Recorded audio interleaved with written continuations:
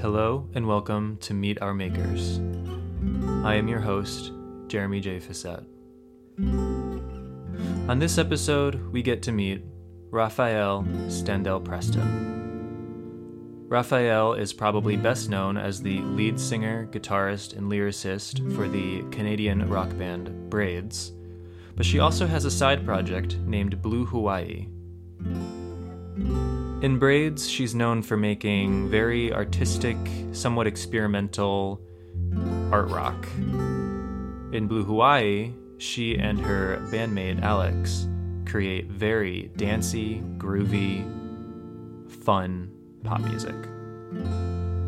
In this chat, Raphael and I talk a bit about both of those bands and both of the worlds she inhabits within each one. We talk about her writing process and what it's like to perform on stage, as well as what it's like to be a musician right now during the coronavirus. We also get a little bit sidetracked in a political discussion, but it was really fun. Now, fair warning, there is a little bit of an audio issue as her quarantine cabin has a little bit of a spotty internet connection. But if you bear with us, I think you'll find that it's a fun, engaging, and interesting conversation. So please enjoy, and thank you for listening. This is me meeting Raphael Standell Preston.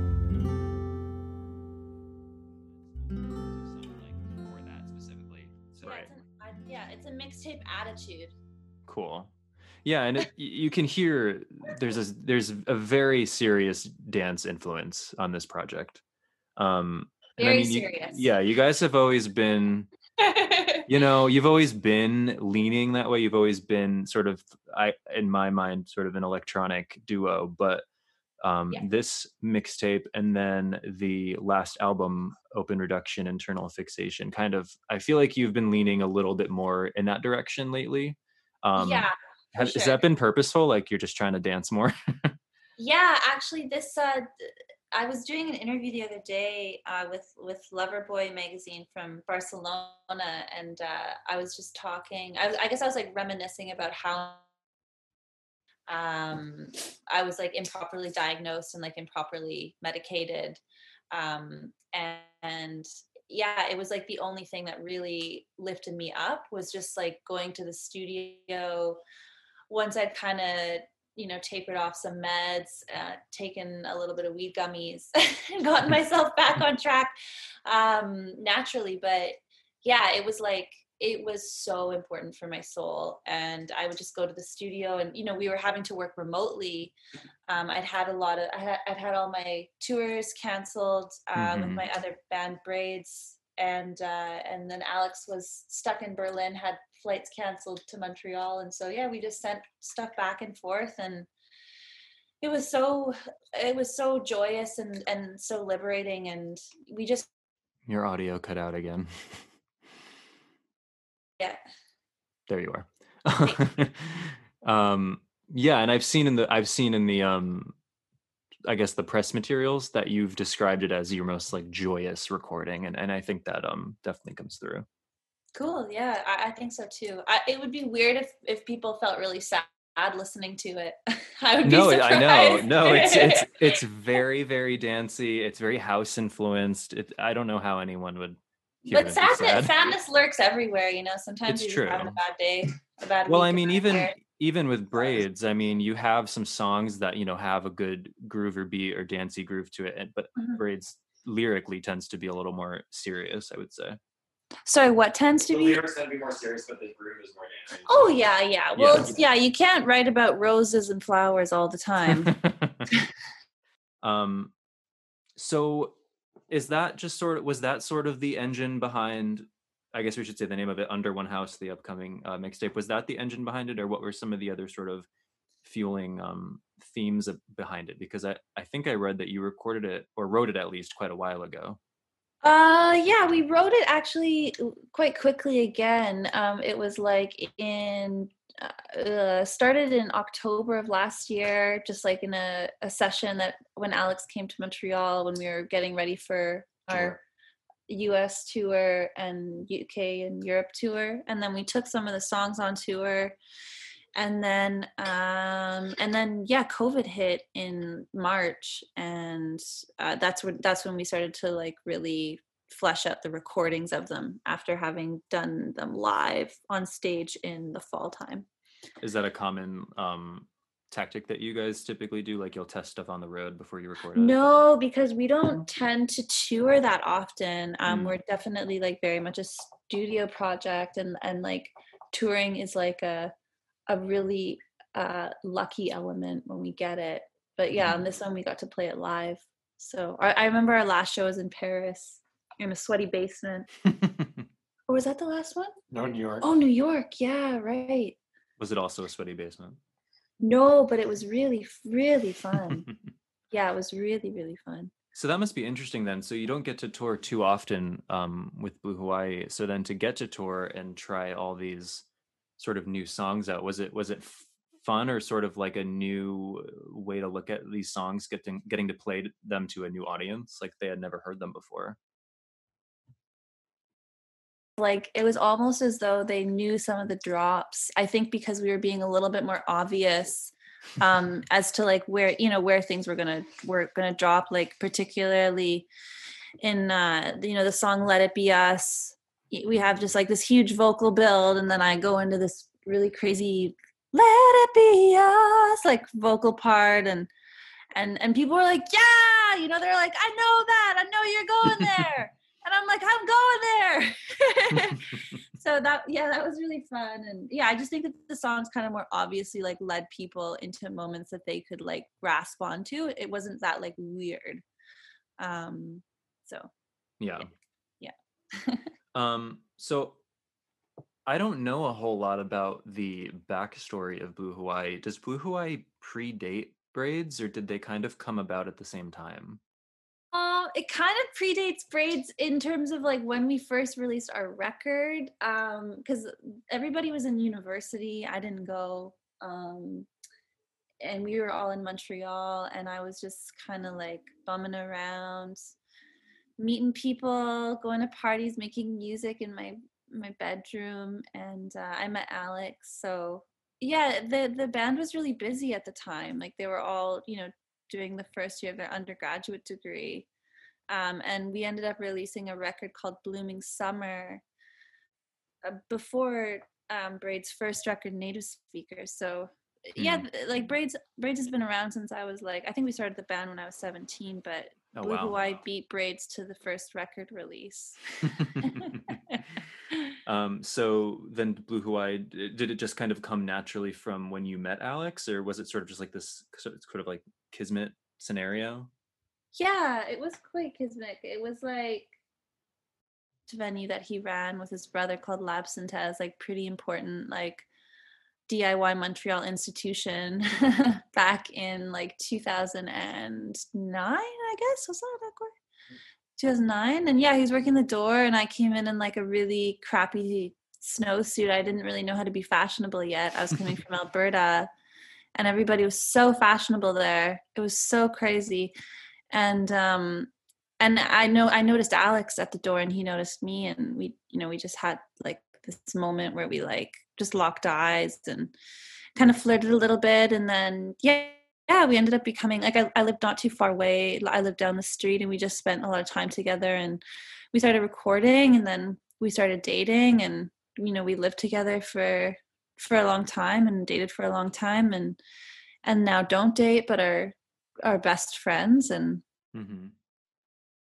yeah, I mean, I feel like the albums have almost sort of charted that story you just told us. Yeah. Because that is something that comes up, as I'm sure you probably are aware, that comes up a lot in the coverage of your albums, because it is so, you guys are so, I don't want to say transparent, but you're very honest about the story between you two, and then you just sort of use that and channel it into each album, and you can kind of see the whole progression. For sure. Yeah, we're pretty Casper about it all. And yeah. Raphael, are you the sole lyricist in Blue Hawaii, or does Alex write lyrics with you as well? I'm the sole lyricist, yes. Okay. In all my projects. Okay. I don't want to sing somebody else's lyrics. I totally get that. And do you both work on the music then? We do, yes. Okay. Alex, Oh, you cut out again. Sorry. can you hear me? Now I can hear. I don't know what it is, Okay. but it comes and goes. It's the internet connection. It's the internet connection. But yeah, Alex is more of like the heavy-handed producer, like definitely does the beats. Sometimes he'll present a pretty like already made song. It really switches back and forth. Like I'll, for some songs I'll do all the bass lines and the synths. For other songs he'll do all of that. But Alex is definitely like the genius in terms of just like knowing how to like what synth to use, how to use it, what drum fill to use, how to use it. And I'll be like, really expressive with him and be like, hey, yeah, I'd really like to do this and this and this and have this drop here and have this pull out and then have this filter in. And he's just like, okay, and just does it. And it's way better than what it is I'd said. So That's very like wizardry of him. he is kind of like a wizard. Agor, where'd you go? Do you know I can do the interview? I'm just talking at. Do you want to talk? You talk. You want me to talk? Yeah, you talk. Yeah. Okay, I'm talking. I'm here for both of you, whoever wants to talk. Agor's gonna do his thing. Go do your thing, Ag. I got this on lockdown, Ag. We're in lockdown. Yeah, lockdown on lockdown. Yeah. So if you are then the sole lyricist for both, then I can ask you this anyway. So then how do you, or even do you, delineate a Blue Hawaii song from a Braids song? I think that Braids is quite serious. Blue Hawaii really isn't. I think that's kind of the first thing. Also, like for me, it's so important to feel the energy of others and to incorporate the energy and the spirit that others bring one another. There's Austin and Taylor and Alex in this project. So this one also, like with Blue Hawaii, it's just so heavily it's so referential for me, and I really love that, where like I'll study something like again and again and again. Like I'll like study how a Whitney Houston vocal is sampled, or how like Todd Terhey samples like Dolly guitar sounds, and then figure out kind of how to do that. So it's kind of like I tend to study more in Blue Hawaii and reference a lot more than I do in Braids. So Braids maybe is more like automatic, almost like you just kind of let it out, as opposed to studying and trying to maybe have a specific end result. For me, I'm kind of like a first take, second take wonder. Like I really, if I don't get it, it's not good. Like I'm not gonna hash things out. I have hashed things out in the past with Braids, like where on our first record, I did 500 takes of certain songs. Oh wow. Yeah, just grueling shit. But now it's like, yeah, just get it out.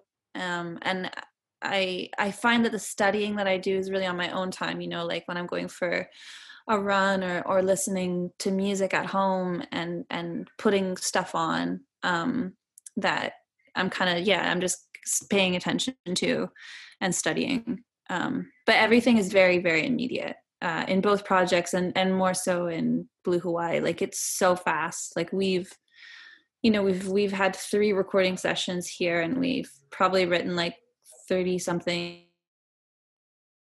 So yeah, that's a lot. Yeah, it's a lot. But that's good. There's a certain I guess there's like a certain honesty in that approach too, though, because you get that immediate result, that immediate product of whatever it is that you're channeling at that moment.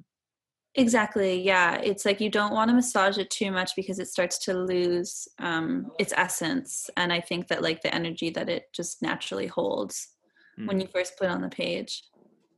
So are you typically like a lyrics first songwriter, or do you let other music elements come into the fold first? Like today, for instance, we did I kind of like referenced Moonlight Sonata by Beethoven, like the da da da da da da da da da da da da da da da, that line. So we did that on like a synth, did a string sound, and then we did a sub bass, and then I did a acoustic guitar line, and then we got a loop going, and we changed it into 3/4 instead of 4/4. So we got like a little bit of a swing going, and then I just wrote some lyrics really fast, and then I sang them. So it was like, yeah, it's, I don't know. I used to sing in gibberish, and I don't really do that anymore. But sometimes you have to sing in gibberish, like if you hear a line and you just don't have the right words. Yeah, just to preserve the melody. Yeah. Do you make music as well? Because I feel like you're very intuitive in terms of how you're talking about music. I do. I mean, I do for myself mostly. Sick. No, I mean, I've been making music for a few years, so I'm interested in this kind of thing. Sick. um, and I am a very lyric-centered person. I feel like for Mhm. myself, I have a little bit of trouble, like I don't know what the word is, like grounding a song if I don't have the word first. But that's Mm, probably because I'm making music by myself, like with one or two instruments. right. So maybe if I was with another person or a group of people like you are in Braids or Blue Hawaii, you can sort of collectively create this place where your lyric can then go exist. Well, something that I find really helpful, just as like a little, I don't know, maybe something to try, is like putting on a song that you find really resonates with you, and then writing lyrics from that song, like just having little words pop out to you and kind of flipping the words, maybe like flipping the meaning, and then stopping the song and then going off of like maybe those one or two lines that you picked up, and then really expanding the song like completely outside of like whatever body of work you just listened to. Hmm, that's That's interesting. something, yeah, it's fun. Like I did that actually with couple words in there, that just sounded really nice.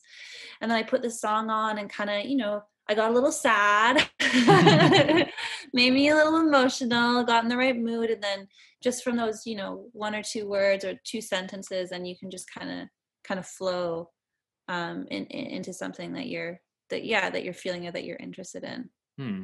And then Yeah, you're able to like go into like a session, whether it's on your own or with another person, where you have a poem, and you can move the lines around, you can add stuff, you can ad lib stuff. So mm-hmm. yeah.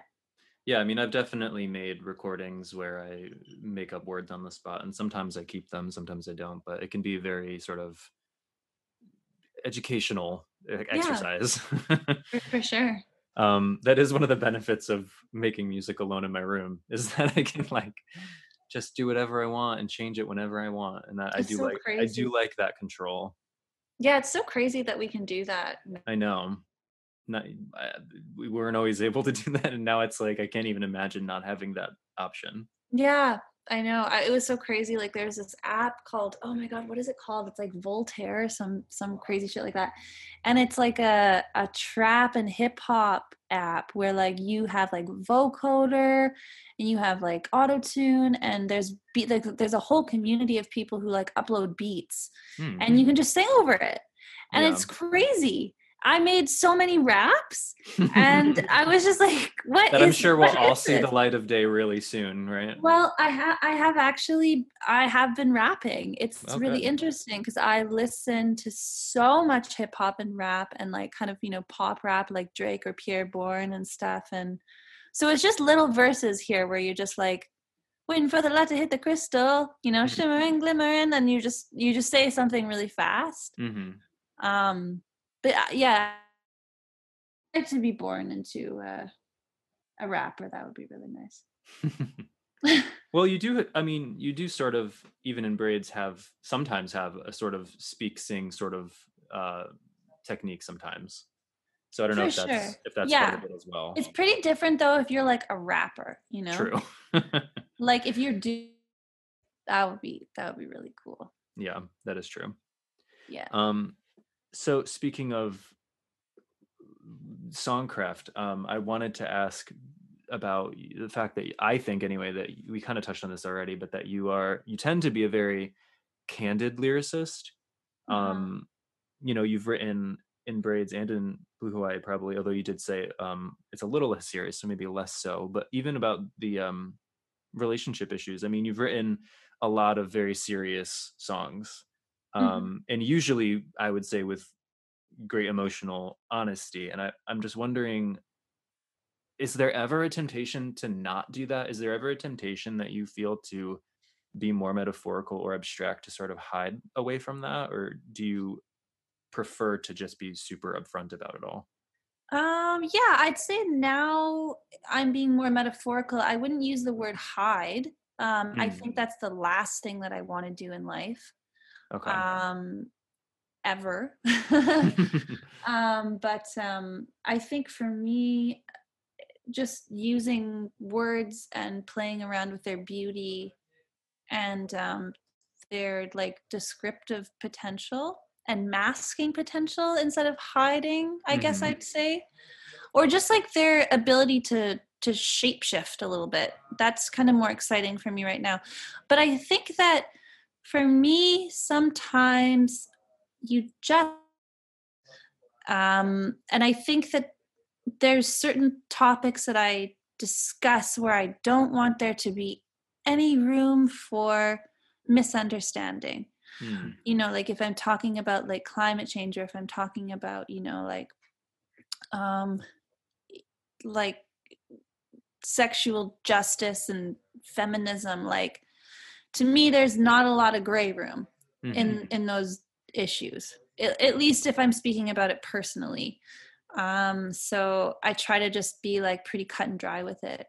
But in like, you know, Flourish Parish, Untogether, Blooming Hmm. Summer, Need a Speaker, like those records are, yeah, a little bit more metaphorical. I think as I got older, I just became a little bit more like, all right, this is like what I'm feeling, and well, Yeah. so, but yeah, now definitely like kind of returning to poetry. Hmm. And yeah, I'm really really really happy with the words that I'm writing right now, for sure. So how did you end up landing on that? I hope you don't mind me asking a braids question. No, that's fine. Yeah, Alex, How did peace out. That's true. It's the RAF interview now. That's a very good point. So then, okay, so I do want to talk then about Yeah, Snow Angel, sure. because there is sort of that. I don't know if it's infamous or whatever, but you know, the long spoken word part of Yeah. Snow Angel.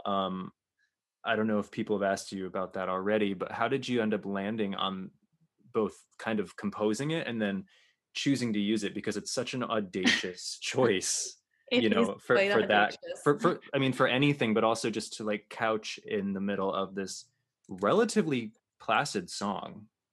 Right. Um, that's so interesting. I love that you use the word couch. I'm an English teacher too, so Oh, okay, great. Because yeah, you're using a lot of like really awesome words. sorry. I'm taking bold risks. How Yeah. audacious of me. Um, but yeah, I guess oh, Alex is speaking German. That's so fun. He's speaking to his girlfriend in Berlin. Yeah, so for Snow Angel, that was like written right when I hate saying his name, but Trump Hmm. was elected. What do you call that? What do you call that again? Oh When wait, you like, you cut out. What do you call what? oh, what do you call it when like you when you're brought into office as a president? Oh, inaugurated? Oh, thank you. Inaugurated. English teacher 101 here. So well, that would be like social studies, I guess. But yeah, so when he was inaugurated, I think it was like a few days later that I like was going to the studio. I'd had do you know the band Snail Mail? Lindsay Yeah. Jordan? I've known her. Oh no, we lost you. I'm gonna keep recording though. You're back. Oh God.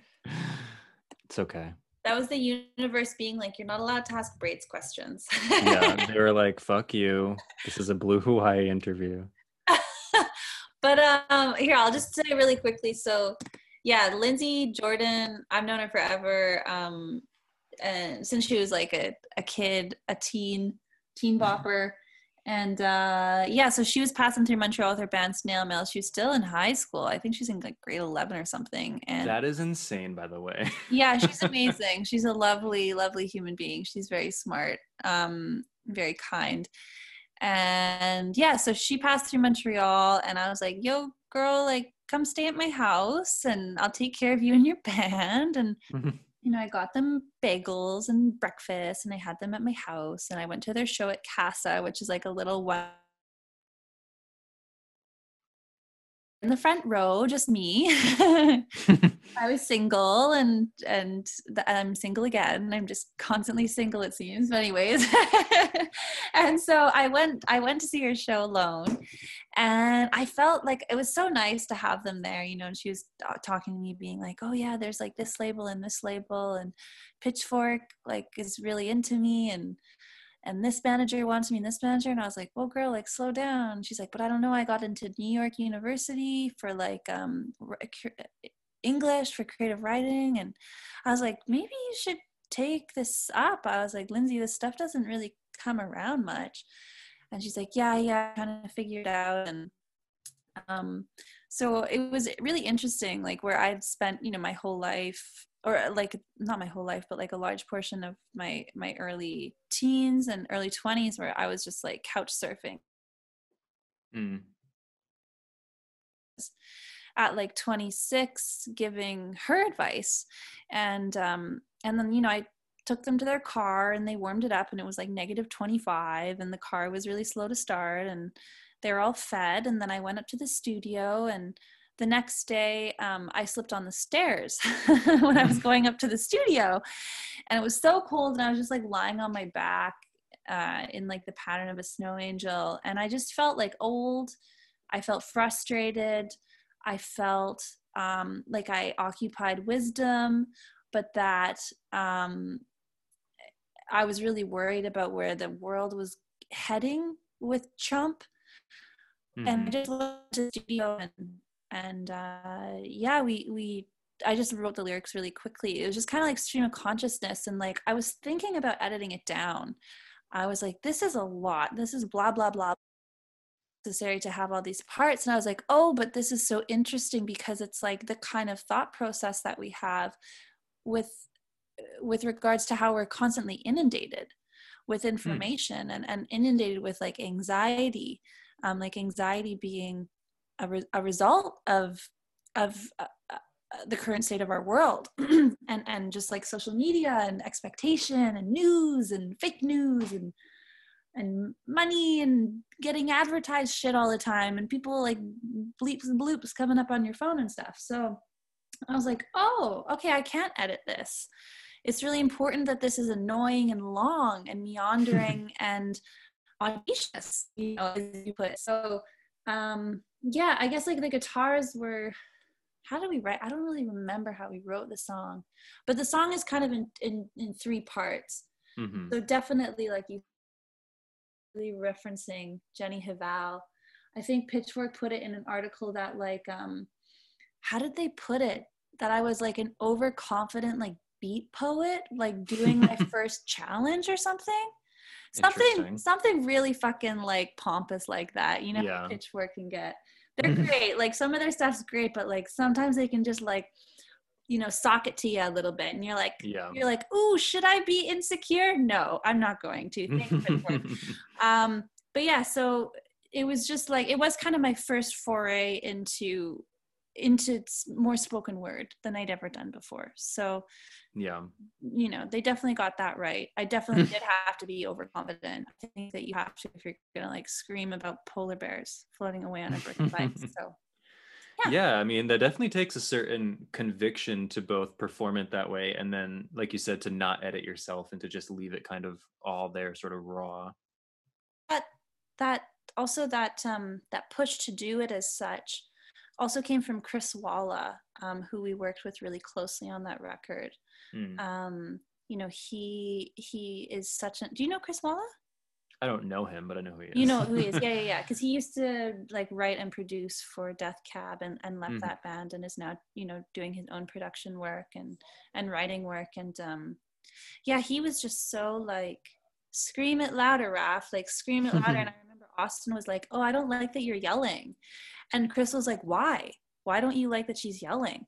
Do you not like seeing that she's angry? And he was like, no, it's making me uncomfortable. And he was like, good. He's like, sit with it. Let it make you uncomfortable. It's really important to hear a woman get mad, you know, and be supported in that. So yeah, he really pushed for me to like scream. So that was really cool. That was really, really liberating, and also really scary and shocking, you know, to see myself like get and cry, like just cry so heavily behind a microphone. Like I was watching this video that was circulating at the time of like a polar bear quite literally floating away on a brick of ice, and it was just starving. It was just like completely depleted. It was so sad. So were you crying while recording? Yeah, for sure. Oh wow. Okay. Yeah, I was just like fucking like yelling. Yeah. I was stomping around, like I was like smoking in between takes, drinking, crying, feeling like a piece of shit, like just confused. Like I felt completely embodied in that role that I was trying to perform. But that's also sort of perfect for what it's about, because it's so much about that sort of self-awareness and recognizing yourself in your own strengths and flaws, and sort of like realizing where you are in the context of everything else. Yeah, and kind of recognizing like the irony of it in a sense too, and like really leaning into that. Yeah. Do you think you'll ever perform it live? Oh yeah, we have. It's actually so good. Okay. I know you've done a few like Instagram live and YouTube live shows. Yeah. I wasn't sure if you had played that or not. We did. Yes, we did. We definitely did. And we also played it at, we did like our first live show like in COVID, which is so weird. Oh, so weird. I didn't know you had done that. It was really weird. I didn't like it. Was it good at all though, to like be back playing in front of people, or was it too weird? No, I'd say it was too weird. Oh no. How did you guys do it? So it was put on by some really awesome promoters in town who we've worked with for years. Those guys turned black. And it was at this gorgeous venue that we've played before called Le SAT, and it was in the dome. So it's like in this part of the building right at the top that's like structured into like this cone, this dome, and they have the ability to like project things on the ceiling to make it look kind of, you know, 3D and like, and just like you're inside of whatever it is that they're projecting. So that was really special. And there were some other bands that were playing, and we closed the night, and there were all these beanbag chairs, like 50 of them, that were spaced around the room, and all these cameras, because they were also live streaming it, and then all of these like laser like projectors. And it was so quiet and removed and everybody was spaced out, and nobody was like, people were talking, but it was like they were having to kind of talk loud sometimes because they were like 2 meters away. Yeah. And they had masks on, and some of them didn't. I was kind of worried about it because like, you know, when people would like get up to get a drink, they were supposed to have their mask on, but then they didn't. Somebody was coughing. Oh no. I was telling jokes, no one was laughing. It was just hard. And then, you know what? I started to have a meltdown in my mind on stage about how much money we weren't making on stage. Yeah. I was like, what's my guarantee at the show? I was like, oh, it's I'm getting paid $138. How much is my sound person? Oh, they're X amount of dollars. Okay, how much loss is that? How much was the cab? How much was the food? Right. And I ended up like in the morning, I went out and had pizza and a drink with money that I didn't have or that I didn't make. And I action as to like how much we would have made at a regular Montreal, you know, headline show or whatever for the record. And there's something like a 620% drop, you know? And so anyways, I just had this like kind of weird like meltdown with like, oh my God, like, you know, music is already so like the lack of money behind music and thankfully, being Canadian, you know, we have government funding, thank God. I don't know how artists are doing it in America, especially with not being able to tour now. Because, like, you know, we've had some emergency funding come in, which, like, thank you, Canada Council, Factor, you know, all those granting bodies. But it's just like, it's really, really fucking weird. Yeah, and I know they have been doing more shows recently. I'm here in Connecticut, and we just started doing shows, but only at this one place. It's like a farm, or at least it's called a farm. Cool. It's an outdoor thing, so there's like a designated setup, you know, 6 feet apart, all that stuff. But I have not gone. I still feel weary. Like I don't feel comfortable going yet. Yeah. And I think it would be hard, like you're kind of expressing. I think it would be hard to perform naturally, at least in a scenario like that.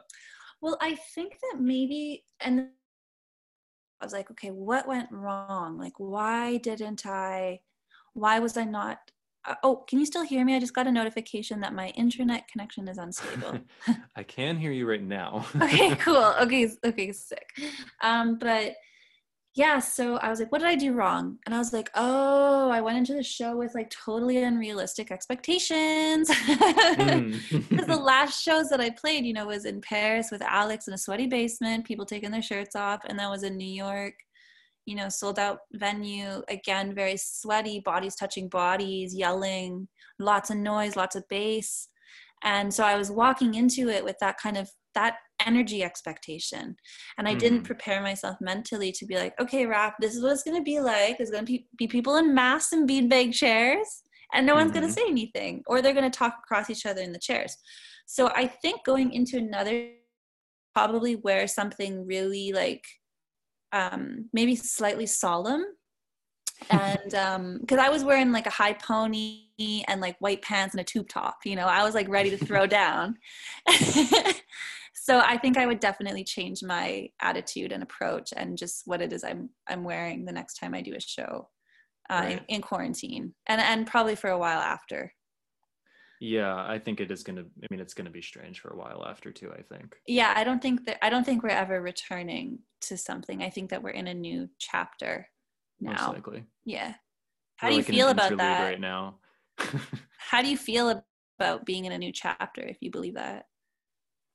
How do I feel? Yeah.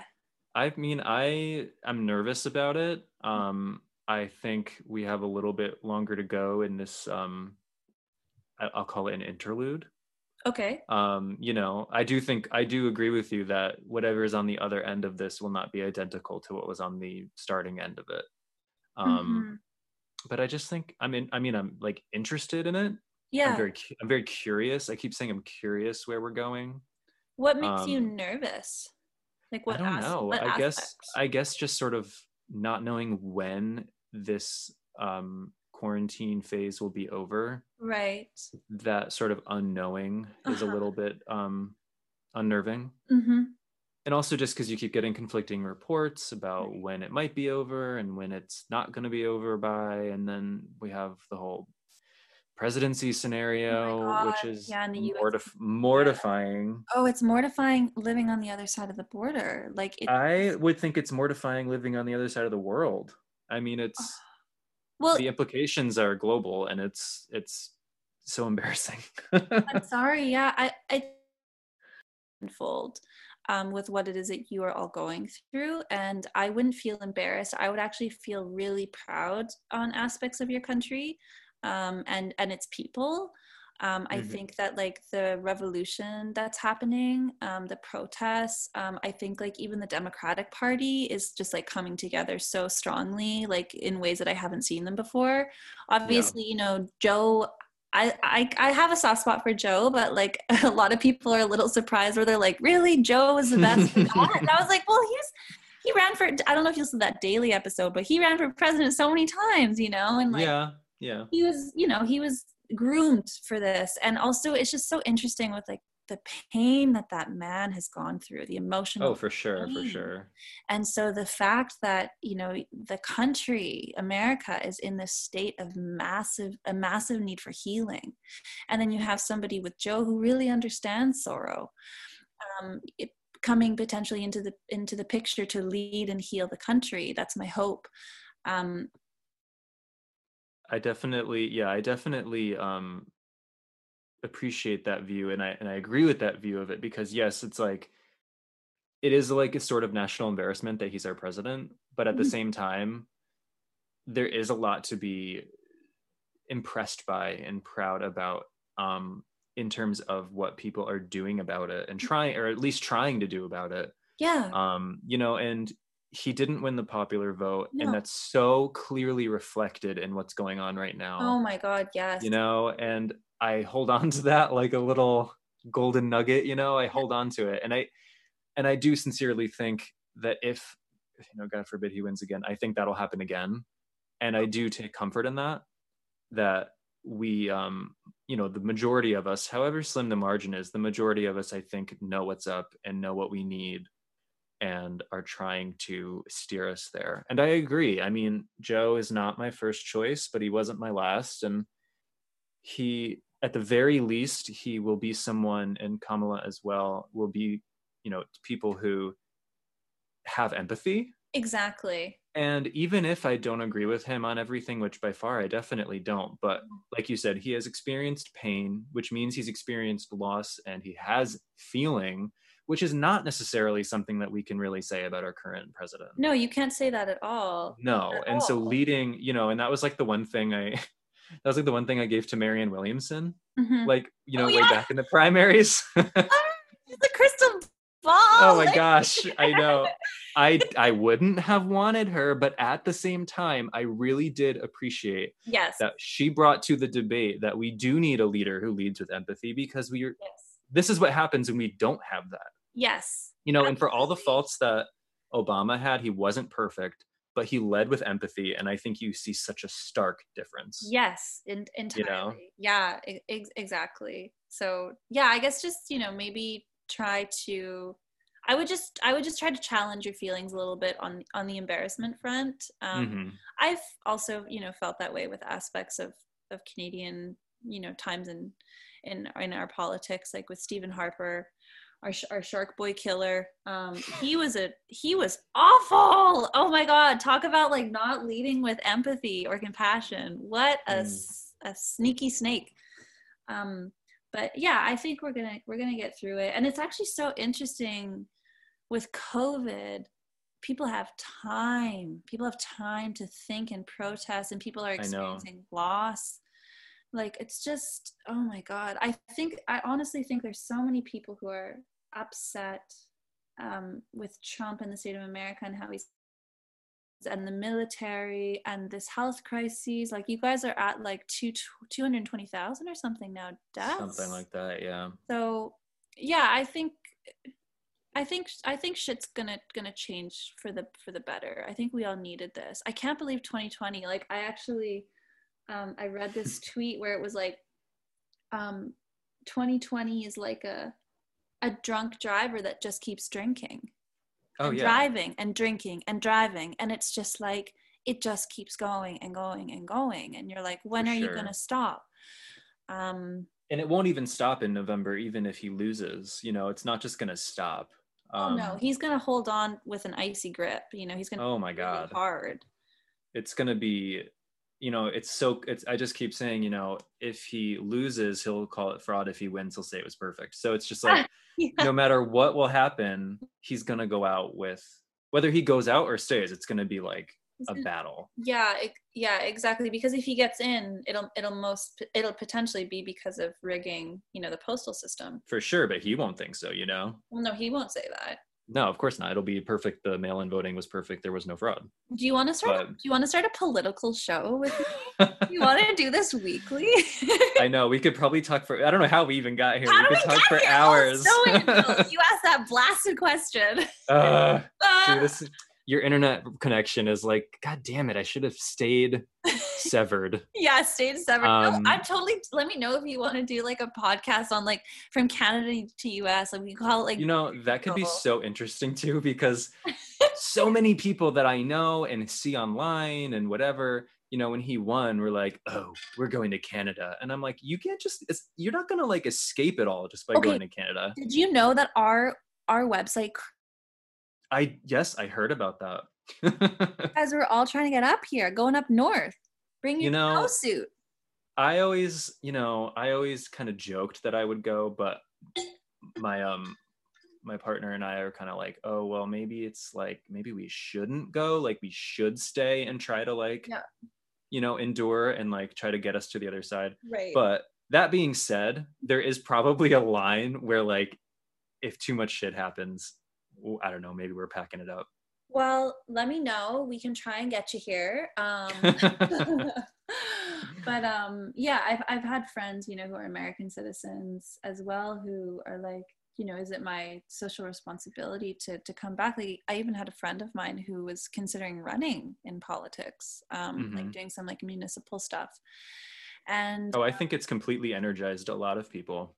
Oh, for sure. But he just couldn't do it, like he just and finishing her PhD and they just like they couldn't make it work. Like they didn't have that kind of stability with the country, with like knowing where it was going to go. So yeah, well, it's a very unsteady time. Yeah. So hopefully even if he does lose, it's not all getting erased, so it is just sort of this unsure time that's a little unsettling at times. But I agree, I think we just have to try to stay strong and confront it more than trying to run away from it. Do you think if the whole world could vote, like say especially people that were like next door, like say the Canadians and like maybe some other countries that are like deeply affected by the States, because the thing is like the States is like an elephant.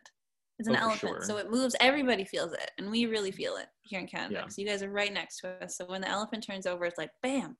Right. But do you think US's influence on the whole world and impact, like to have more of like international voting? I don't know, because then, well, first of all, that would never happen because no one in our government would ever pass that ever. But it could also maybe bring into question like motives, I guess. And I think it would be very complicated to trace and track and make sure it's not fraudulent. I mean, we can barely keep a lid on our own contained election, But I do understand the point, because the US, maybe more than almost any country besides maybe China, is so global. Oh, totally. So I do understand that. I do think at the very least, this fucking electoral college should be gone.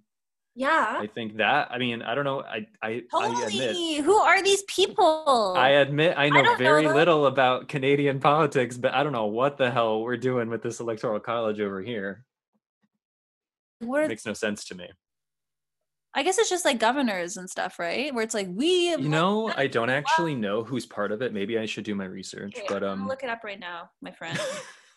Give me ask your next musical question while I oh yes, let me look at my notes. Okay. I found Electoral College Explained. Oh god, is it gonna each state gets a certain number of electors based. Okay, this is still like really secretive. Yeah, I know we get electors, I just don't know who they are. Okay, you get a certain based on its total number of representatives in Congress. Each elector casts one electoral vote following the general election. There are a total of 530 electoral votes. The candidate, but who are they? Oh, yes, who is? Okay, that's what it is. Who is the Electoral College? See, and that's the other thing that makes no sense. It's like, okay, we have the general election, and then these electors vote, but they like mostly have to vote based on how their state voted. But I don't think they actually have to.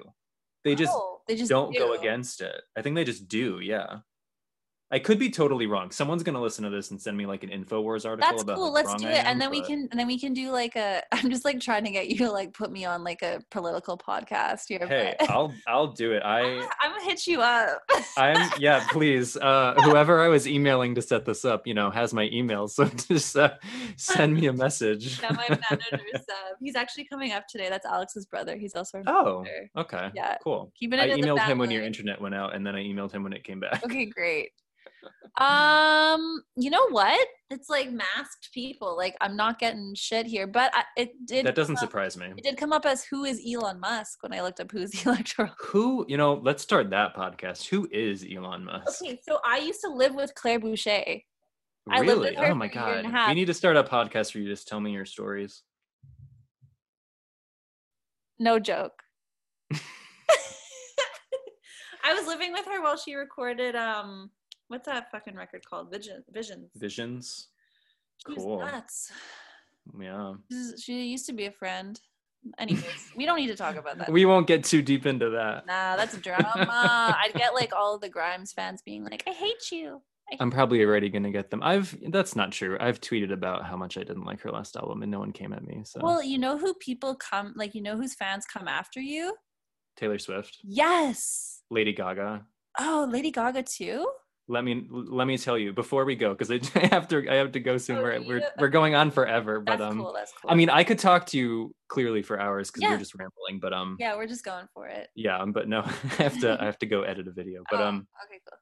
But no, let me tell you, my first writing assignment for Beats Per Minute when they invited me in was to cover Chromatica. And I was like, okay, I guess, like, I'm not a huge Gaga fan, but I mean, I'll listen to it and I'll review it. And it was like fine, it was good. So I gave it like a 60 something, and I got so much hate mail. Oh, because it was released May 29th, 2020. Yeah, it was during COVID. It was my first album, my first like official album review, and they were like, wow, they came at me. Yeah, Rolling Stone gave it a 4 out of 5, probably because they knew that like someone would come burn them down. Oh God, and I'm not gonna name names, but that's with Taylor Swift. Yeah, I think that's a huge reason why so many people give her really, really, really positive reviews. Okay, we're gonna get the fans after us right now. I know. No one's you know what?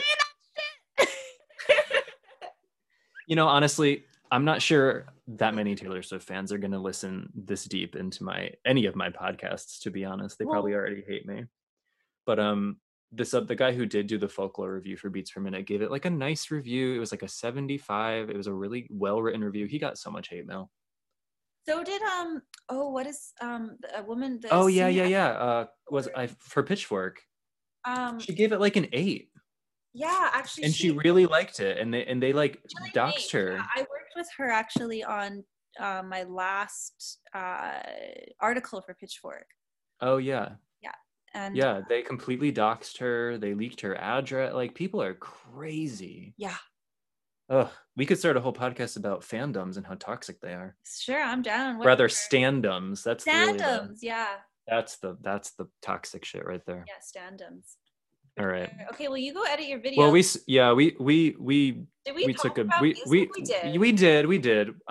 We actually, shockingly, we got through my notes. Did we? We did. Cool. My last question, I guess I can still ask it. Are there plans for Blue Hawaii to tour once the world opens back up? Oh, yes. Okay. Absolutely. That's exciting. Yes. I love being on stage with Blue Hawaii. It's so fun. Yeah. I imagine it's a very different experience than being on stage with Braids, although both good, but very different. Yeah, like in Braids, I'm like locked to the mic stand with a guitar, and Blue Hawaii, I just get to Alex and I just like riff off each other. And he says that I do this like really weird chicken walk with my neck where I get really into it. And he's like, you just look like a crazy dancing chicken. So hey. Yeah. Whatever. I'm down. I'm down to go there again. But you're going to have like 2 bands to tour once the world opens back up. Yeah. I also want to start a solo project called Raphael Overture. Oh, I like it. So I want to work with rappers, and I want to make a folk record. I kind of want to make like every genre of music. Yeah, I was going to say those are very different.